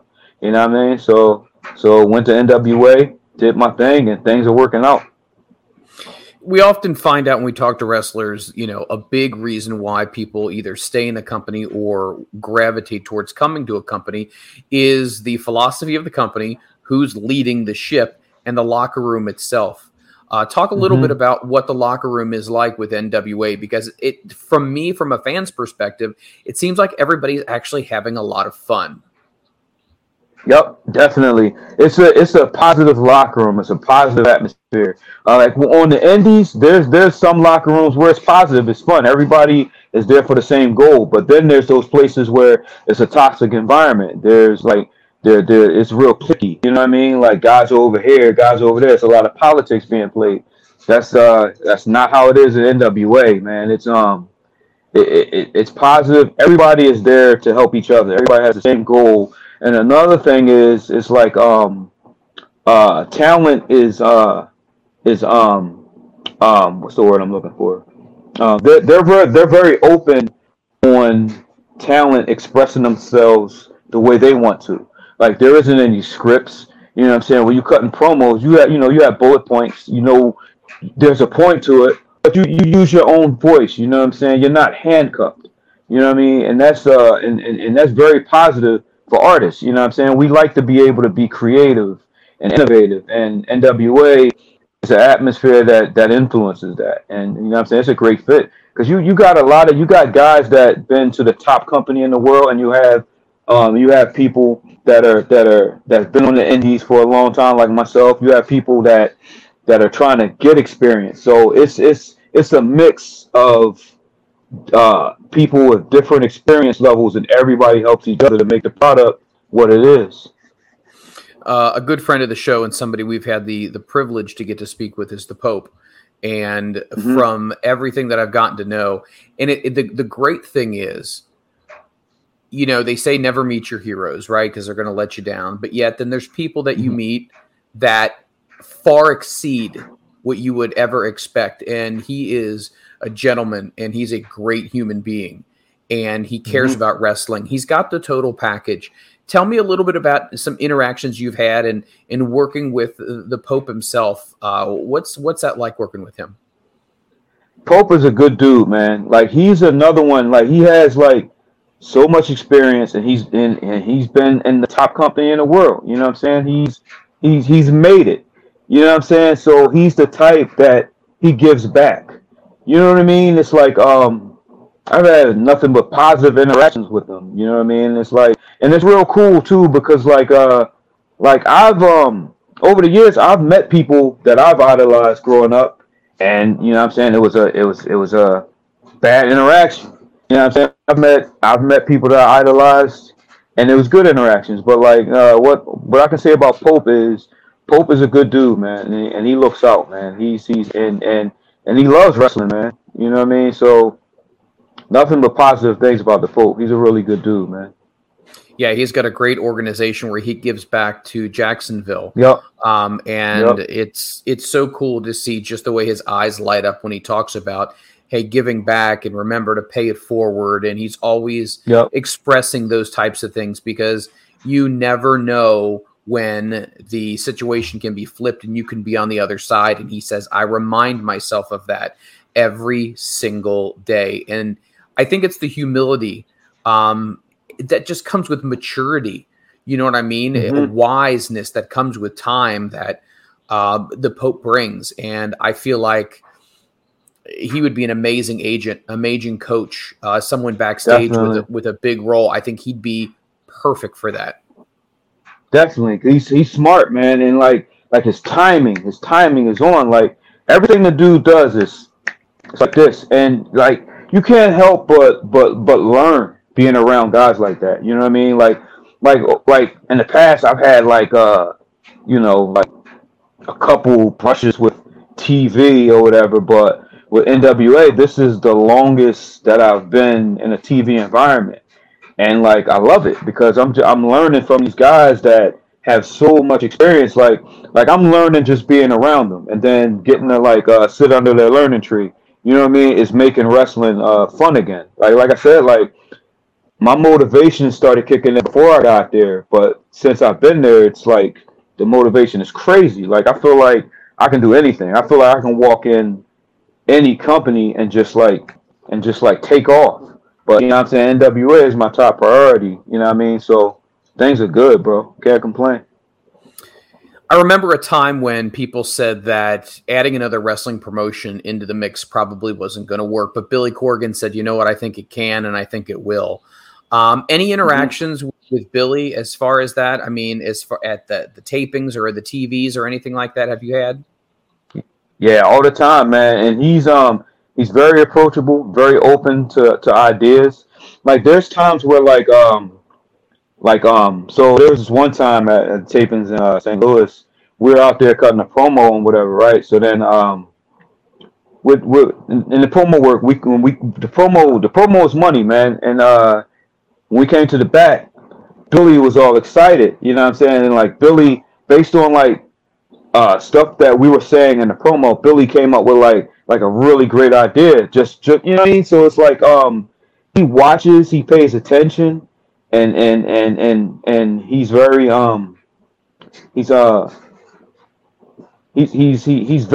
he's all about making the product as strong as it can, and like and he's one of the people that's really like open to like talent expressing themselves using their own voice, man. Like he's a great boss to have, and he knows his wrestling. You know what I mean? Like a lot of times, people that are like from a different part of entertainment, they'll come into wrestling, and you know what I'm saying. And they might not know about wrestling. You know what I mean? This might just be like a hobby, but for him, he's all about it. He knows his history. You know what I'm saying? And that's good. You know. Well, I also think you touched on a really good point. When somebody comes in with a pair of fresh eyes from a different part of the entertainment industry, and they're able to look at it a little bit differently instead of working for a company who hands you a 20-page script and says, hey, you need to do X, Y, and Z, and it becomes less of who you are and more of what they want you to be. And in a lot of ways, that kind of strips, you know, almost your soul as far as being a performer, because that's a big part of who you are, is being able to say the words that your character would say. How hard is it to come up with a promo? Let me ask you this. You've been doing it a long time. It looks like it's effortless on TV, but I'm sure that there's a lot more that goes into it than meets the eye. I mean, it is, but it's like when I first started, like I said, I was scared of the microphone. I was scared of it. I just wanted to do moves and be loved for moves. But then, like as time went on, I was just like, man, like the people that are the stars are the ones that have a character that's relatable, that's believable. The people that make money are people that know how to talk. You know what I'm saying? So then I just dove headfirst into learning how to cut a promo. You know what I'm saying? Because like because like the people that I idolize, a lot of them were like great talkers. You know what I'm saying? Tully Blanchard, Ric Flair, Ted DiBiase, Rick Rude. You know what I'm saying? Like those are the stars. They were stars, and it's because they knew how to talk. You know what I'm saying? So as far as like promos, I always have ideas. Like there's times where like I might be stumped a little bit, but not for long. You know what I mean? For the most part, I'm able to just like think of stuff like this. You know what I'm saying? And like it's I don't know, man. It's like promos is like promos is my shit. You know what I mean? So it's like I don't know. When it's time to cut promos, I get even more excited than going out there to wrestle at this point. You know, because like that's like it's all about entertainment. You know, so yes. But it's one of those things that it's the cherry on top of the sundae, meaning you can get it done in the ring, but man, when you can grab that microphone and you can just literally just reach through that screen and say what you need to say, it accentuates everything else that you put into your product, and it's like, man, that's like the finished touch. And I feel like a lot of people in today's wrestling, I think you'd agree, they struggle with that because I think if they're not given a script, some of the people in other companies, they don't know what to do. They're not able to think on their feet. Would you agree with that? Right. Yeah, I agree. And it's because I think some of them, they're so talented with the wrestling part that they might be a little bit scared of the promo and the character part. I know because I used to be that way. You know what I mean? But like what we're doing is we're creating moments, and like then the audience is going to understand things that are said more so than the moves. Like the audience, they're not out there doing those moves. You know what I mean? So they're going to be able to relate to the talking. You know what I'm saying? They like the things you say, like that's going to get a better reaction than all of these dives and 450s and 630s and all that. You know what I mean? So it's like being able to talk, being able to put words together, that's where the money is at, you know. The wrestling part is important, but the character aspect is most important. Who would you say was a big contributor and a big influence on helping you develop a character? Or was that something that was just something you always kind of had inside of you? You were like, okay, I get my shot. This is what I want to do. Or was there somebody who said, you know what, you might want to try this or that, or I really think this would fit you? No, I always had it in me, but I was just scared to bring it out. But then once I started getting comfortable with talking, that's when I was able to like gradually bring it out. And another thing that helped me, being around Robbie Marino and Eddie Kingston in the Blackout days, that helped me also, because those two were like this. Give them the mic, yes, and they're like this. So if you're around them all the time, you can't help but learn. You know what I mean? So it's like that was definitely a big part of pointing me in the direction of learning and understanding how to talk. You know what I mean? And then it's like the character is just my personality amplified, along with like little stuff here and there that I steal and make it my own. You know what I mean? So at this point, it's easy for me. It's easy to like portray the character that I want to portray. It's easy to go out there and get the audience to hate me or get them to love me. You know what I'm saying? It's fun doing it. Greg Valentine had given an interview, and he had mentioned before that he said, I didn't really necessarily like the aspects that pro wrestling was. I always wanted to look at it and portray it as a real fight.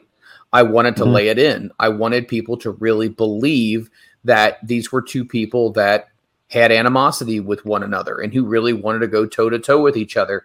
And I'm so glad you brought up Eddie Kingston as well, because he personifies that as well. He's one of those people, Santana and Ortiz, they personify that. There's something about, there's a handful of people that when they grab the mic, it's authentic. There is no BS involved. I feel like so much of their life experiences as well have a lot to do with it. But it's just, I think those are the people who really connect with the fans. Would you agree? Yeah, I definitely agree. It's definitely all about life experience and stuff. Everything that you went through, the environment that you came from, and you just pretty much put it out and you just use your voice to express it. You know what I'm saying? Like, and those are guys that I understand because, like, all of us, all of the guys that you mentioned, we all pretty much come from the same type of environment. You know what I mean? So that's why it comes across authentic. That's why, like, when like guys like myself and the guys that you mentioned, when they're cutting promos, there's other wrestlers that'll get a little shook. You know what I'm saying? Because they don't, you know what I'm saying? Because they don't understand it. Like they might be thinking like, damn, is he for real or is he work? You know what I mean? So it's definitely all about your life experiences and just putting it out there authentically and just in real. You know, a lot of people run from the realness, man. No, they do. Absolutely, you're right. And I love it when the lines are blurred, but it's blurred genuinely. And it's a situation where you can definitely tell the person is speaking from the heart. NWA has been amazing for you so far. Are you still obviously taking bookings elsewhere as well in between those things, or are you predominantly just sticking with NWA? No, I'm taking other bookings as well. I am definitely. You know what I mean? Because like now, like I said, the motivation is really high, and it's like these indies that I do, I love doing them because like now I'm at a point where I can help younger guys. You know what I mean? Like my experience, I have that experience to pass on. You know what I'm saying? If I see people that have that have that talent, that you know what I mean, I pull them aside and you know what I'm saying, give them a little advice. And you know, man, it's real cool that these younger cats they come up to me, ask me to watch their matches. You know what I'm saying? Ask me to critique it. What can I do better? I like your phones, man. Can you help me? So I love being in a position where guys actually want my help. You know what I mean? I love that now. I used to run from I used to sort of run from it because like there's been times over the years where I'll pass on my knowledge to people and it go in one ear and out the other, and it's kind of frustrating. You know what I mean? And but now it's like people are actually showing that love, showing that respect, and I appreciate it, and I love giving back. You know what I'm saying? I think whenever you do decide that you're done wrestling, I think Billy would be a very wise man to make you an integral part of the company to help all of the young upcoming stars. Once again, keep it in house. I think that's the biggest thing that I've noticed that sometimes promoters don't do is that, you know, when someone decides they're done with wrestling, keep them, utilize them still, because there is so much more that they still have to offer. Yeah, definitely. And as far as that goes, like watching how Homicide navigates being an agent, that also opened my eyes. You know what I'm saying? Because like I said, like we pretty much came from the same world, the same environment. You know what I'm saying? And, like seeing someone that like when I came in, I idolized, and you know what I'm saying, was mentored by, and now we're colleagues. You know what I mean? It's like so watching him do it. I'm like, man, I can do it too. You know what I'm saying? So like, I'm definitely open to like other jobs when I hang up the boots backstage stuff, being an agent, a coach, you know what I'm saying, producer, whatever it is. I'm definitely open to that now where in the past I wasn't really open to it. I just wanted to be a performer and that was it. You know what I'm saying? But those other backstage jobs, they're very important because it's like you have to have generals in a position to further the business to help these younger guys, you know what I'm saying? And like I'm able to adapt to anyone. So it's like people from different, like I can adapt to anyone. So it's like I know that anybody out there that needs help, I can help them, and it's real fulfilling helping people. Like when you helping someone and you see the light go off, you know what I mean, and they start getting better, you know what I mean. It's a great feeling. I'm just to let you know, I'm a school teacher and I teach more of an inner city, lower socioeconomic, and with the beauty of what I get to do every single day is I get to impact people's lives and I get to help them see things and I get to help them realize that there is so much that they can do. And you're right.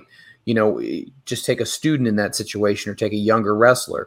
When you're able to help instill that confidence in them and that self-esteem, and you're able to all of a sudden see that light go off, like, it's very, very rewarding. Like you may not have many life experiences outside of a birth of a child or something like that. That gives you that feeling of, wow, like I really had a big monumental impact on this person. Yeah. And one thing about like having positions of authority, Like it was always weird to me when like people are in a position like maybe they're like maybe they recruiting talent for a company or whatever, right? They're the person that are being contacted by people that want opportunities. It's a very important job. It's a job that comes with trust, and people are contacting them all the time. Instead of them getting back to everyone and being honest with them, they'll just not get back to them. I never understood it, and to me, if you can't like if you're in that position because you're trusted and you should obviously be able to multitask, but you abuse that power. You know what I'm saying? People are looking to you to get opportunities and you can make that happen for them. But instead of doing it, you know what I mean? You ignore them, you just tell them some BS, you're not honest with them. That's always been weird to me, and it's a clown move. If I'm in that position, I'm going to help everyone. I'm going to be honest with everyone. Like, you know what I'm saying? And being honest, you're going to tell people stuff that they don't want to hear. You know what I mean? But at least you're being honest. And along with telling them this stuff, you tell them and show them what to do to get better at it so that they can get opportunities in the future. You know what I mean? That's the key to it. So, you know what I mean? Like, that's the one thing in wrestling that really bugs me. When people are in this position of power and they abuse it, it's like, it's pointless to have that position if you can't multitask. There's like no such thing as too busy. If you're too busy, you're in the wrong business. You know what I mean? Because as you get that experience and that knowledge, you're going to be wearing different hats. You're going to be expected to do more and more. And if you can't handle it, get out, you know? You and O'Shay Edwards are cut from the same cloth, and it's one of those things that makes talking to wrestlers who have walked roads and they're seasoned and they know things, but most importantly is how they want to help people. And I think, right. Would you also agree that in some companies before you have seen, or maybe you've heard of, so many people worried about losing their spot, and they will literally do anything and everything to maybe not just prevent somebody from reaching the next level, but even sometimes, let's be honest, sabotage, or, you know, maybe put a bug in someone's ear that's not even true, just so they can protect their own spot or own ego. That definitely exists because I've experienced it multiple times over the years. Like, it's something that's like halted my career at times because someone might have an issue with me and they obviously don't want me to be in the company they're in, so they'll put a bug in somebody's ear about me not being the right person or whatever. You know what I'm saying? And I know these things because like people talk. You know what I mean? And it's like it's definitely it's definitely something that has happened. There's guys that'll be in a match with you, and because they don't want you to have a spot, they'll try to sabotage the match. Like, that's happened. You know what I mean? It's like so much like clown stuff in this game that happens that shouldn't happen. You know what I'm saying? Like, if you worried about your spot, it wasn't your spot. Like, if you worried, step your game up. You know what I'm saying? Like, if I have a spot somewhere and there's somebody breathing down my neck, that's competition. That means I got to step my game up. And you know what I'm saying? And it's just you just got to stay sharp. You know what I'm saying? You got to stay on your toes. But you should never play politics. You should never keep somebody out of a place. You know what I'm saying? That's pointless. You know, it's pointless. There's enough. Like, to me, there's enough spots for everyone that's talented enough. You know what I'm saying? There's enough money to go around for people that's talented enough to get it. To hold somebody back from getting it is ridiculous.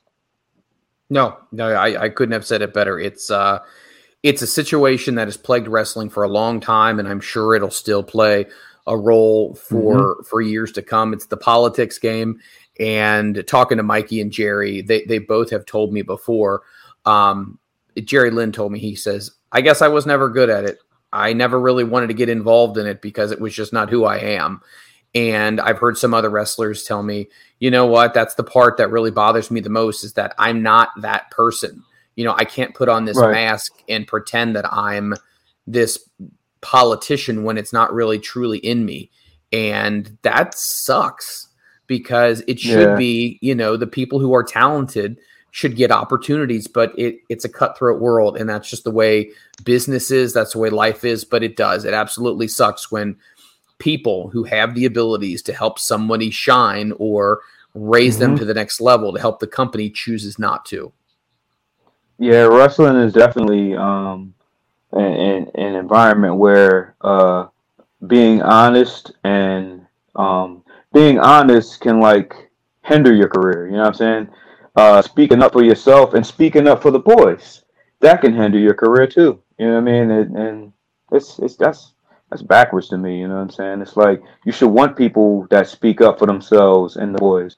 You know what I'm saying? You should want people that are honest. You know what I'm saying? Like, what are you gaining from just lying and manipulating people all day? It's pointless. It's exhausting, you know? We're in January. Obviously, we're past the halfway point. What are some things, if we were to even refer to them as New Year's resolutions, what are some things that you would like to happen in the upcoming year? Is there anything that you know, when the holidays are rolling around, you sit and you think, well, okay, this year I really would like to do this? Or are there any 2022 bucket things you'd like to do? Yeah, I'd like to make millions of dollars. I think we all. I think we all would. But as far as wrestling goes, I want to continue furthering myself in NWA. I want to continue doing my part and making this product great. You know what I'm saying?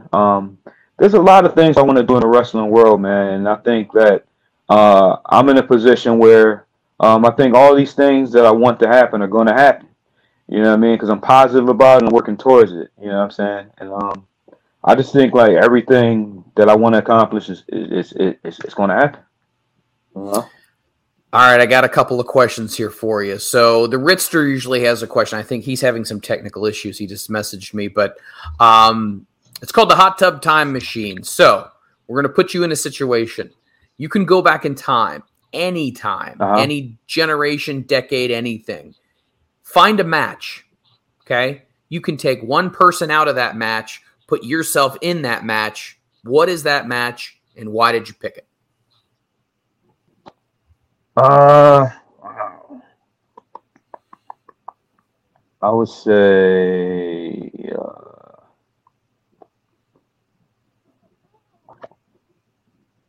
I mean it is because right away I just think about like 90s New Japan Junior Heavyweight stuff, like anything where it could be me versus Jushin Liger, me versus Shinjiro Otani. You know what I'm saying? Anything with me versus Eddie Guerrero or me versus Eddie when he was Black Tiger. Like anything with me versus Owen Hart. I mean, it's really tough, man. It would it would just be any match where it's me versus one of the many people that I've been influenced by over the years. Like, so I can't really pick just one. We will go with that. But all those people you named are amazing. We will completely go with that. I also want to get your professional opinion on this. Who's somebody that wrestling fans should keep an eye out in 2022? Somebody who, you know what, look out for this person because they are definitely making waves. Who would you say is on your radar right now to keep an eye on in 2022? Masha Slamovich. Like she's money, and who else? Let me see. Amber Rodriguez. Let me see. We've heard a lot of people say they're big fans of Darius Carter as well. Darius Carter, definitely. Why Darius Carter? Darius Carter would definitely fit in NWA. You know what I'm saying? Darius Carter would fit in any company. This guy is money. He's a money character. He's money on the mic. I think Darius Carter is another one that people are scared of him because he's so talented on promos and character because he's so authentic. Yeah. So and I know because I've experienced it, and someone like Darius, I could see people you know what I'm saying, trying to hold him out of companies because of his talent. Oh, And sure. again, that's backwards. And that's backwards. Like, why would you do that? You want someone like that in your company because you can make money with them. You know what I mean? So yeah, definitely Darius Carter. Another one is Darius Lockhart. He's a really Yes. talented brother. You know what I mean? Let me see. Who else? I know as soon as we finish up, like a bunch of names are going to come You're to just going to be mind. like, oh, that person, that, yep. Yeah, exactly, man. But yeah, but definitely, just to recap what I said: Masha Slamovich, Amber Rodriguez, Darius Carter, Darius Lockhart. Um, I'm trying to think of one more. I'm drawing a blank. You know what I mean? I think a person who I think is going to do, I mean, they're already a star, and I think this year is going to be huge for them. Is going to be Jonathan Gresham. I think he's obviously, like I was trying to think of people of a new up and comer. But definitely Gresham, bro. Like that, Gresham has all the tools, man, and you know what I'm saying, and great wrestler, and he can talk too. You know what I mean? Like for a while, maybe talking wasn't his strength. You know what I mean? But he definitely knows how to talk. You know what I'm saying? He's definitely on point with everything. He's the total package now. So many things that we can talk about. Is there any chance that we could twist your arm to come back and do a part 2? I would love to pick your brain on more aspects about your career and the wrestling business itself. Yeah, definitely. I'd love to. Definitely.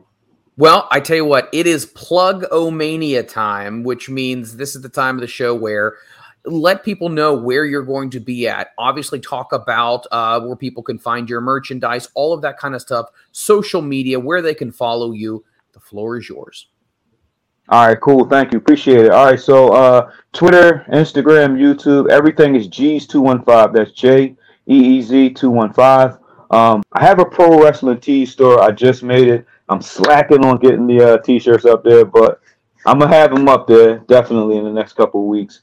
I got this Sunday I have Pro Wrestling R in New Jersey. I have February the 12th, NWA is coming to Oak Grove, Kentucky. March 5th, I have On Point Wrestling in New Jersey. March 12th, I have NEW Wrestling in Queens. And then I believe we have some NWA tapings also in March. Everything as far as like schedule, upcoming merch, all of that you can see on my socials, Twitter, Instagram, which again is Jeez215. For bookings, hit me up at my email, theblackjeez@gmail.com. That's also available on my Twitter and my Instagram. And again, bro, I appreciate you for having me, and I look forward to doing part 2. Absolutely. Guys, please follow him. If you're a promoter, hurry up and get your dates in now because they're going to fill up fast. And you don't want to be one of those promotions that says, man, I would love to have a talent like this. And all of a sudden the dates are gone. Follow him on social media. All you got to do is hit that follow button. Make sure that you show your love. And once again, always go out and show love for NWA, one of the best promotions that's out there right now. I fully endorse it 100%. And you know what? It has been a privilege and an honor to talk to you, my friend. And we'll definitely talk to you down the road. Thanks again, bro. Appreciate you, bro. You got it. Have a great night. You too. Thank you. All right, guys. This has been a great episode of For Own Material tonight. We had great guests. I mean, I cannot even begin to tell you the church's money is money. Love that guy. O'Shay Edwards, love that guy. We also have coming up this Friday on the For Own Material brand, we're going to have a great interview with Steve Pena.